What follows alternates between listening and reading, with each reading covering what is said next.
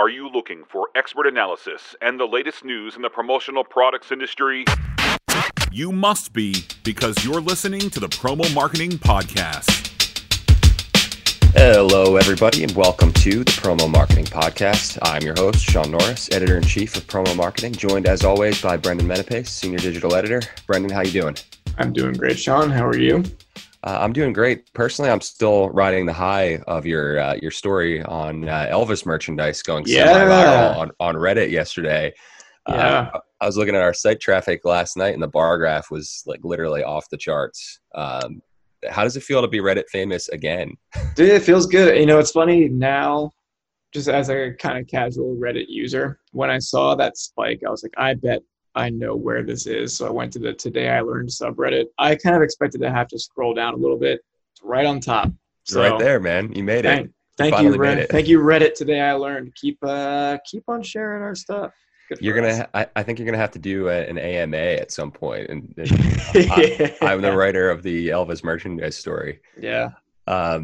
Our guest today is David Palaszczuk. He's the author of the book Branding Bud: The Commercialization of Cannabis. David is an expert on the legal cannabis industry, which is this really intriguing, fast-growing vertical market for promo. So we wanted to ask him about what cannabis companies are doing from a promotional marketing standpoint, how they're using packaging, some of the legal and ethical questions involved in marketing and advertising cannabis products, and especially what distributors should know about working with these companies. So stay tuned for that. Before we get there, there's one thing I need to get into with you. Rush Order Tees, the t-shirt printing company, based around here, actually. They're right outside of Philly, and I visited their facility at one point a while back. But they did this survey where they asked 1,000 owners of band t-shirts about their purchasing habits and general thoughts on music merch. And at the top of the report on the results, they listed these three key takeaways. So I'm going to read these in order, and we can just, we can parse these out a little bit. So number one, the top key takeaway: punk fans have spent the most money on their band tee collection. They said $597 was the average. That checks out. That seems to be about right. Despite being punks and being famous for not having any money and grinding it out in the alleys, they had the most money to furnish a nice band tee collection. And then number two, heavy metal fans have the largest band tee collection with 17 shirts in their wardrobe on average. That also checks out. You can't read the writing on any of the logos, but they've got all the t-shirts. And then number three, this is where it gets interesting. Music fans think you should know at least 10 songs from a band before wearing a band's t-shirt. How do we feel about that? I don't agree. I think if you like a band, ask me this 15 years ago and I might have felt differently when I was awful. When you were a punk. Yeah, you know me. But I think, if you like something, you like something. Who cares? I think personally that you should be able to name all of the songs in the band's discography. Yeah. All their B-sides and obscure demos. Yeah, including the Japanese B-sides. Yeah, all the overseas unreleased stuff in the US. Their current former members, any session musicians who played on all their recordings, the one drummer they had for the tour in between their co-headlining tour. I mean, this is ridiculous. I think, like you said, let people like stuff. Like this gatekeeping is insane to me. Yeah. And again, I probably would have been in that camp at some point, but I mean, I've owned band t-shirts without knowing 10 songs. Like I had a Queen t-shirt at one point as one of my favorite band tees. At the time I could probably name more than 10 Queen songs, but I don't know. I know 10 Queen songs. I don't know if I know the names of 10 Queen songs. If you ask me right now to name 10 songs by one of my favorite bands, I would stutter just from being on the spot, and it would maybe take me a second, So, yeah. There's only a few bands that I could confidently say that I could just rattle off 10 song names for. I could probably get there from most of the bands I listen to, but sure. But when you're put on the spot, you're just like, right. The other thing was that they go down, if you scroll down the survey, they have these band shirt rules. and the top one, 43% of people said that you should buy a shirt before a concert to wear at the concert. How do you feel about that one? That one I disagree with, just because that was something that's kind of beaten into my brain. Partially at going to punk band shows, like you don't wear the band's shirt at the show. Right. I personally don't like doing that. If I see someone else doing it, I again don't care. Whatever you want, I don't care what anyone wears. But Well, the funny thing is, it looks like the majority of survey respondents said they get their band T-shirts from eBay. So they're buying a T-shirt for a band they're about to see on eBay, and then they're wearing it to the show. But that means they're not actually buying directly from the band, so they're not supporting the band monetarily. Noticed that too. So, who's the real villain here? Is it the person who doesn't know 10 songs but is supporting the band, or is it the guy who has the encyclopedic knowledge but is just dropping $40 that the band's never going to see? Well, this is, so I'm looking at this chart. Where did you buy / get your vintage band T-shirt? eBay was 49%. That led the way. Secondhand used clothing thrift store was second. Depop was third. Grailed, I don't even know what Grailed is. That was fourth. Etsy, fifth. Passed down from family friend, sixth. That was sixth. It's 16%. But like, none of these are direct from band. So what's going on here? I don't understand this. It's all a mess. I guess it's all about the optics, man. That's all that counts. That's all that counts. Like, why do you think, to your point about the fonts for metal bands, they have great merch. So I get why, like, I know there's a lot of outrage around this thing, but I get why Kylie Jenner's wearing Slayer shirts. They're cool. They're cool shirts. I think I saw this. It wasn't Slayer like the top selling band T-shirt or something. That's going to need a fact check, but I saw a headline about this recently. They have an iconic logo. They have an iconic T-shirt design. I mean, you see a Slayer shirt, like you know it's Slayer, even if you don't know what Slayer is. Yeah, and if you want to wear a metal shirt, like that's the kind of the entry level band for a lot of people. Let's see. Nope, I'm not finding anything here in a quick Google search. So we'll have to follow up on the fact check there about Slayer's status in the band merch pantheon. That's all I wanted to get into. That had me a little bit heated this morning. Moral of the story: just let people like what they like. If you like a T-shirt, if you see a band T-shirt and they're the opener and you've never heard them before, go buy their T-shirt. Come on, you don't have to wait until they have 10 songs to go buy one. Like, what if they have just an EP and they've a couple songs they play live? Give them gas money to the next show. But if you buy that shirt at the merch table at the show, do not put it on there. You got to drape. That is one.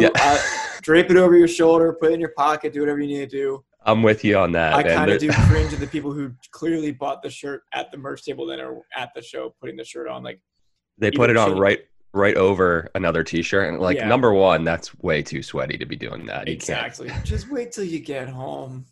Maybe you even watch. Support the artist that you like, but wait till you get home to put on the shirt. I think that's one we can agree on.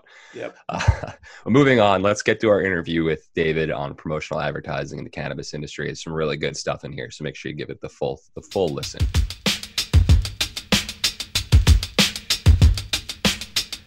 David, welcome to the show. We really appreciate you being here. Do you just want to give us a little bit of background, introduction on yourself, and especially about your book? Well, my background is a long and varied one. I studied product and industrial design early on, so I take that love with me, to where I am today, and especially in the cannabis industry. I have 20 plus years in branding and marketing, working at American Express, MasterCard, Pepsi, and Microsoft. I'm also a professional, or was a professional skateboarder. So from early on, I just had an understanding of what lifestyle marketing would become, and how products would be associated with that. So, whether it's my years as a product developer, my years as a skateboarder, and my 20 plus years as a brand marketer, and then more importantly and more closely to what we're talking about today, my 10 plus years in the cannabis space. It's been a long and windy road, but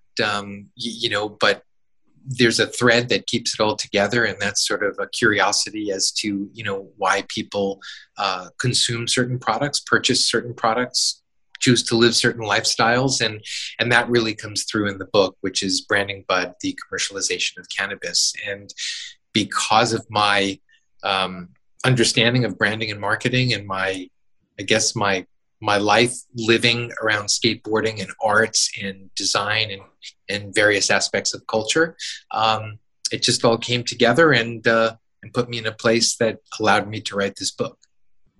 The audience couldn't see it when you mentioned that you were a professional skateboarder. Brendan and I both instantly, our faces lit up. So we'll probably have some questions for you off air about that. That's right in our wheelhouse. But about the cannabis industry, I mean, cannabis is becoming such a huge part of our industry, the promotional products industry. You have dispensaries that are acting as kind of small business customers that are looking to market themselves and stand out. And then you have cannabis brands advertising their own products. So it's sort of like, seems like it's this gold rush moment. For those who maybe haven't considered this as a legitimate business to work with or legitimate market, how would you sell them on this market? Well, I guess first and foremost, I wouldn't sell them on the market. There's no need to sell them on the market. There's so much activity going on that if they need to be sold, then, they could stand on the outside and watch what's going on. The truth is that in 2019, the industry was an $18 billion business. It's expected to be a $74 billion business by 2027. The taxes being generated, are phenomenal. And the truth is that there are companies already jumping in, like Pabst Blue Ribbon, like Constellation Brands, large corporations, celebrities. Right now, there's over 53 celebrity brands in the cannabis space. So I'm not here to sell anybody. They could either jump in and join in, or they can watch from the sidelines. But it's all good. It's happening. So how can, advertising and the packaging itself work to break some of those stereotypes surrounding cannabis and maybe even appeal to some of those people who otherwise might not have ever considered purchasing it in the first place? Well, that's a great question. And let's just break that down. There's packaging and there's advertising, right? So, packaging in the cannabis, before we even get into packaging in the cannabis space, packaging in general, really helps us understand what the product is. Is it in a child-resistant package? If so, who are we protecting? Kids mostly, but we're also telling ourselves like, hey, there's something in this package that we need to be mindful of, where it goes, where we put it, how we use it. And it's those things that are really important within packaging, right? So, it brings us to a place and it talks about our safety. It lets us know about the dosing, perhaps even about the form factor, the implied use. If it's a transdermal patch we're talking about, then it's going to look like a Band-Aid. If it looks like a Band-Aid, then we all of a sudden start to think about how we're going to use it. If it's a cannabis beverage and it's put into a glass bottle with a crown top on it, then we're thinking it's a one-time use, one serving beverage. And we think about it very differently. But within each and every package, there are these implied cues of how do we use this product and what should we expect when we open it up. So it's really important not only to develop packaging that's in line with our expectation and our unboxing expectation, so to speak, but also in line with what we as consumers are sort of like all about. When we open something up, we expect a certain thing because we're so sophisticated at this point. So packaging really is everything. And that's outside of the industry. Now take that into the industry, and then you've got all these rules and regulations about whether it's, again, child-resistant packaging, bags, that have to lock before you can, walk in and out of a dispensary with the product, those types of things. So there's many, many different things that come into packaging within the cannabis space. There's also serving sizes and overall bag limitations in terms of that. So those are really important. The advertising component, while it's still really limited in the cannabis space, I mean, but granted, you could go to California and see billboards up on Sunset Boulevard. So it's limited, but within reason. That said, I think advertising is really important, and mostly important because advertising takes a product and contextualizes it, right? It puts it with people, places, and things, and starts to really associate, or for that matter, not associate with certain communities. And therefore, the consumer starts to better understand what that product is, not only what it is, but the type of people that consume it, when they consume it, where they consume it. So advertising is really huge. And now sort of where and how it lands in the cannabis space is really different from state to state, at least in the US. It just varies. California has different rules than Colorado, than Washington, than Oregon. And I could go through every state. There's different rules, for example, for billboards on state roads versus interstate roads.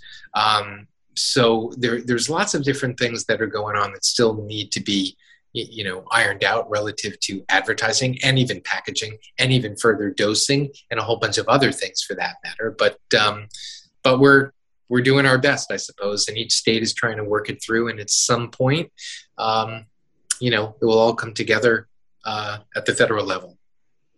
So obviously there are, a lot of different products. There's a lot of different, types of companies working in this space, whether it's dispensaries or brands or whatever else. And there's obviously all kinds of different regulations that vary from state to state, like you just mentioned. But, do you have an example of what a good promotional strategy would look like for a cannabis brand of any kind, especially from a marketing perspective? What products are they using and kind of what's the desired effect and target audience? Wow. That's a great question, but it's such a loaded question because the industry is so fragmented. So, so look, let's come back to promotional basics, right? Which is, product, price, placement, and promotion. So there are many brands that do that well within their state. But as you start to talk about, those brands that are trying to either MSOs, multi-state operators, or those brands that started as local state brands and now are moving out to other states, it's a tough thing to do because you're really playing in almost somewhat non-related markets, so to speak. But basically. There are brands that are doing it. There are brands that do it well in California. But California, I often look at as 3 separate states. It's pretty hard to manage. And even within those 3 separate states, I mean, there's different preferences. So what might be the 5 favorite strains in San Diego are not necessarily the 5 favorite strains in Oakland, so to speak. But it's tough. I think, the bottom line, the basics are, you start off with, creating awareness, which drives to interest, which then, creates demand and then action. I think, to talk about that in depth in the cannabis space is somewhat difficult because, there's many types of consumers and there's many types of brands, and those brands and the way they appeal to consumers, it is sometimes different than non-cannabis consumer product goods. So, for example, some of the things that are succeeding right now in the cannabis industry are brands that relate to social equity. So, for example, there's a brand called The Farmer and the Felon. There's a brand called Evidence. There's another brand called Justice Joints. There's another brand called 40 Tons. There's a few more brands that I could keep listing. But what they do is they give a portion of their proceeds back to different charitable organizations. In this case, many of them are giving to the Last Prisoner Project, which deals with getting folks out of jail that are there for nonviolent cannabis-related drug crimes, expungement, other things like that. So there are cause brands, and I talk about this in my book, which one of the things that I sort of focus on are the 14 cannabis brand archetypes. And depending on what those brand archetypes are, that's how you appeal to a consumer. So you would appeal to a health and wellness brand would appeal to a consumer differently than perhaps somebody that is buying Evidence, and happy that a portion of the proceeds are going to the Last Prisoner Project, or a luxury or designer brand, or a gender-based brand, or a foodie brand. People are looking for different cues and different hooks and different language and different looks and feels. So to get back to what is a good promotional strategy, it's really leveraging all the levers that are available to you in the state that your brand is in, focusing on the things that you can control, getting traction where you can, and not focusing so much on the areas where you might build awareness, but you can't get traction. Let me give you a good example. There are many brands that have millions of followers or hundreds of thousands of followers, but those followers are not in the states where they sell the cannabis products. So at the end of the day, your 100,000 followers are great on Instagram, but if only 10,000 of them live in Oklahoma where they can buy your product, that's great. But, but what do you do with that? You only have 10,000 folks that live in the state you sell your product in, and maybe folks are coming in and out of the state and experience your product. But at the end of the day, what that would help you more with is your next step strategy, which is like, wow, we've got 100,000 followers. We see 10,000, we only sell our brand in Oklahoma. 10,000 of those 100,000 are in Oklahoma. That's awesome.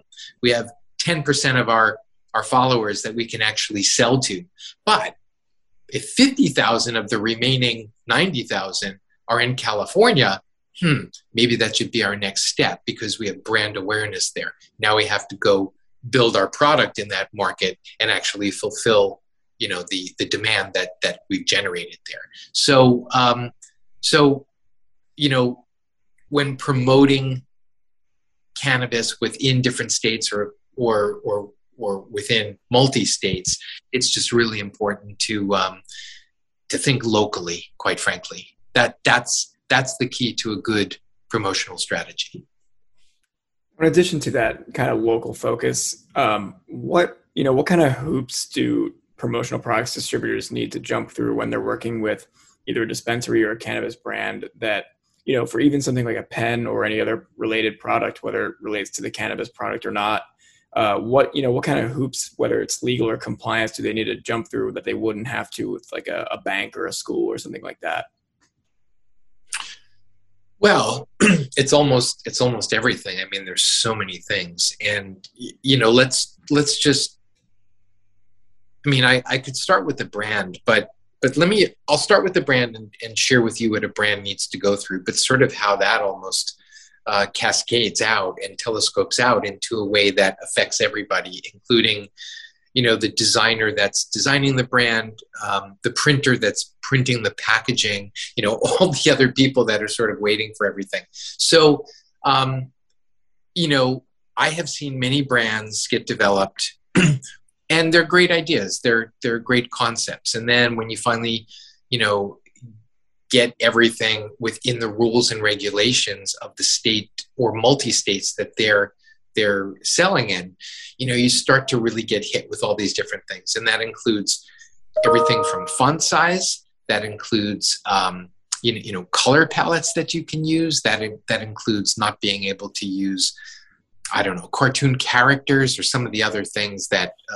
that you would see on some of these types of products, even though the cannabis industry really has a history of really going over the edge, whether it's, whatever it is. It could be Skittles, it could be all the other things that, take place in our industry, which really shouldn't be taking place.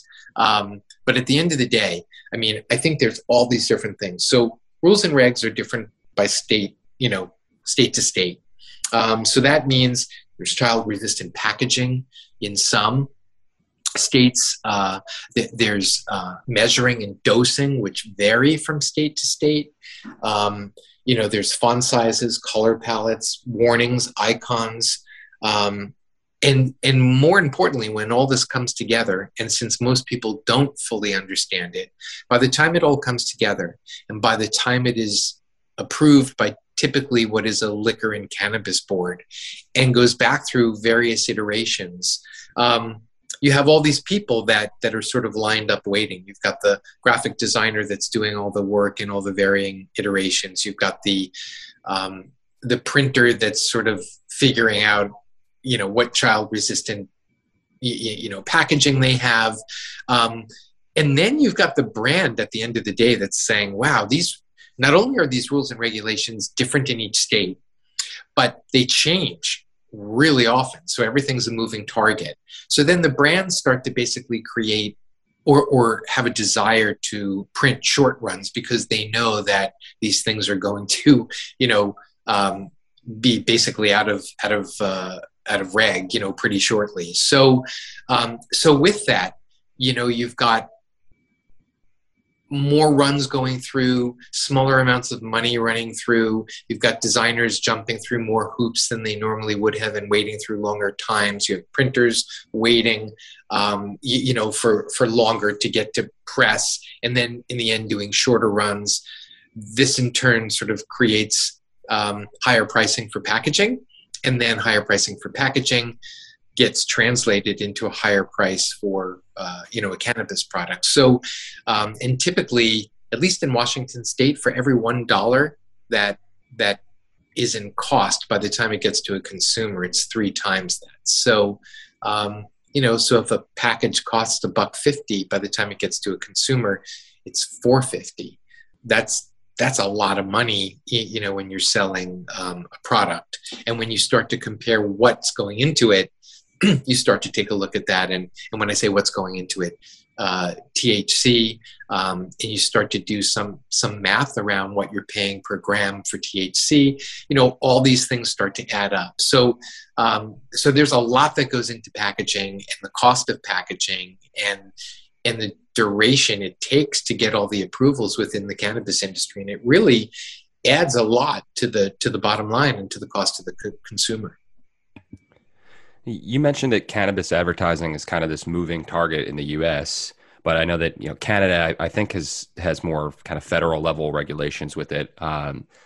Do you think there's any danger in cannabis products going the route of, say, tobacco in the US, where they can't advertise in certain ways, or even like it is abroad where there's no branding at all on packaging? I mean, what do you see as kind of the near future for this market? Well, that's a great question, and that too needs to be unpacked, right? So, if I think about the where this will go, I start to think about, and when I say where this will go, where will the cannabis industry go? and as I start to think about all of the form factors, and I think about the discussions that take place with cultivators and flower consumers, and maybe move that out a little bit into extracts and the folks that dab and waxes and shatters and butters and so on and so forth, and resins and rosins. To me, that's a different, that's actually a different community. So let me throw this back to you, and I sort of think of it this way. I think of it as industry versus ingredient. And so I think over time, the cannabis industry is going to basically be craft, flower-focused brands, and that flower extends again into the extracted components of the plant, as long as they're still recognized, like terpenes and flavonoids and so on and so forth.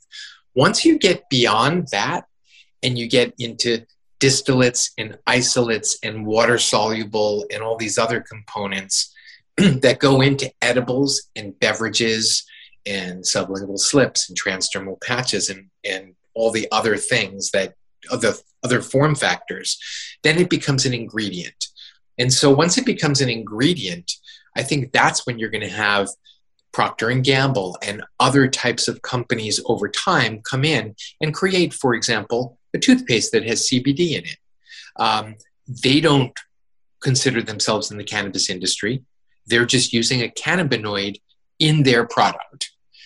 So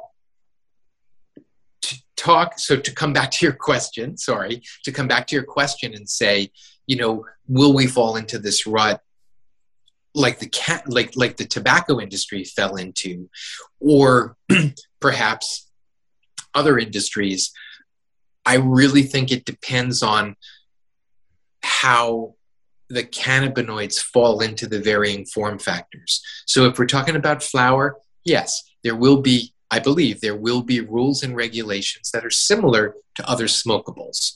If we're talking about beverages, I think cannabis beverages will fall more into the rules and regulations of alcohol, right? And I think when you start to move the cannabinoids into other things, whether it be toothpaste, like I just mentioned, or even topicals or pills, let's say in pill form, and it's manufactured and being distributed by a pharma company, I think, it will be regulated like the current regulation that regulates those verticals, if you will. So I just don't think it's tobacco. I think there's many types of industries, and cannabis will run this horizontal sort of thread across all these verticals, and cannabinoids will be in everything from flower all the way through to topicals, which, let's just say Johnson & Johnson makes a topical and now they put cannabinoids in it, through toothpaste, and all of a sudden, again, Procter & Gamble is making a toothpaste with CBD in it. But I think cannabinoids will run the gamut and will be regulated by the vertical that they sit in. You touched on something there that goes back to something that you mentioned up top too, which is that there's all these different verticals, and it is this kind of gold rush where there's this market seems like there's limitless potential here, and that what was the figure you gave in the billions that this was going to expand to? 84 billion or something by 2026. Yep, by 74 billion. Yeah, so it's huge there. So like you said, this is happening, and it's up to people who do this kind, who market and who are in advertising, promotional products in particular, to get in while the getting's good, so to speak.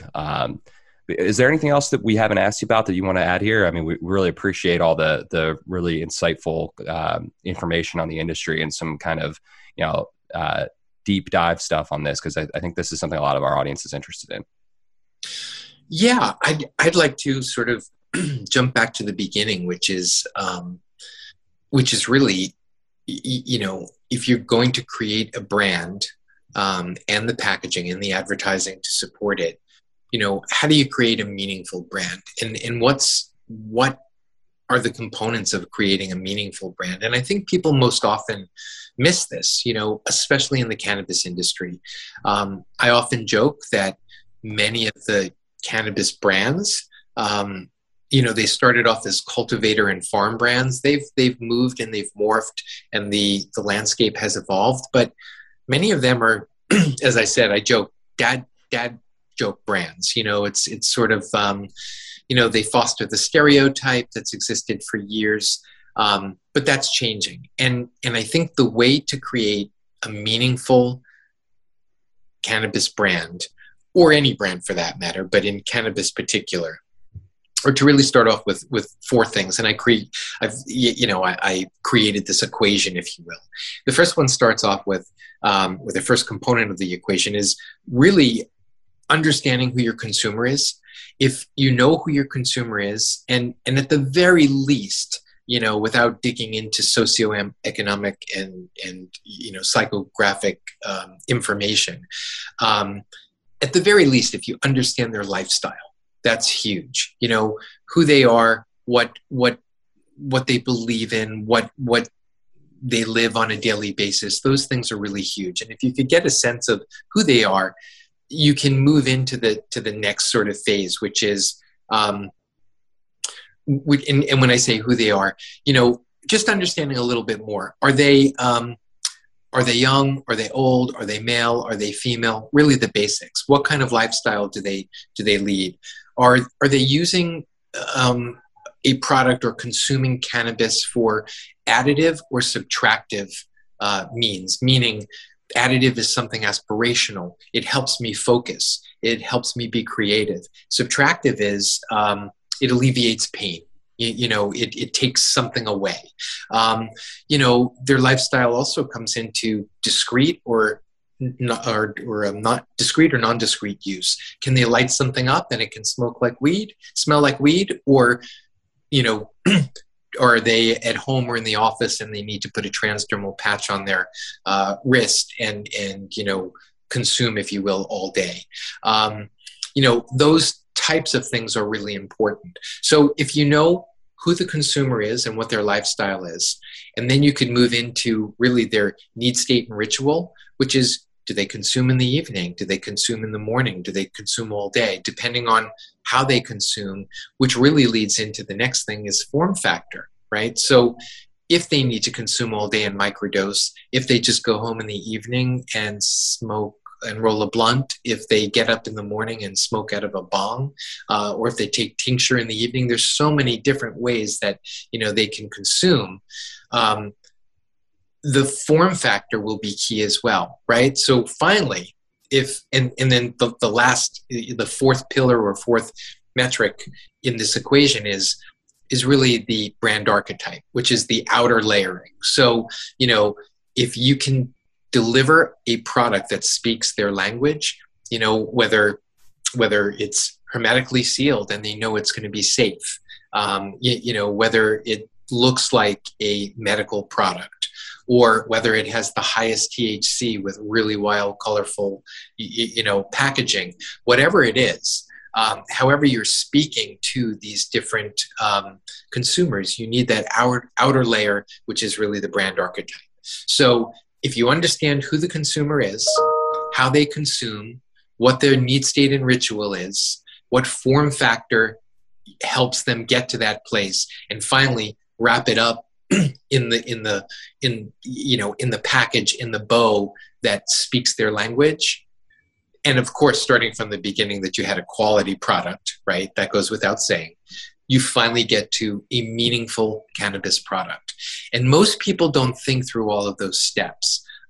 They really just have, hey, we've got some flower, we've got this name, let's put it together. But I think if you just double click, go a little bit deeper, and really think about who the consumer is, what their need states are, and how you can really deliver that to them, a product that solves what they're looking for, that's when you'll have a successful, meaningful brand, which will have a following and will really differentiate itself from what's out there. Last thing for you, David, for anybody who wants to check out your book, where can they find it? They could find it on Amazon.com. And just one last anecdotal thing. The book has gone to the #1 best-selling book in branding and logo design, as well as green business. Congrats. That's awesome. Yeah, it's huge.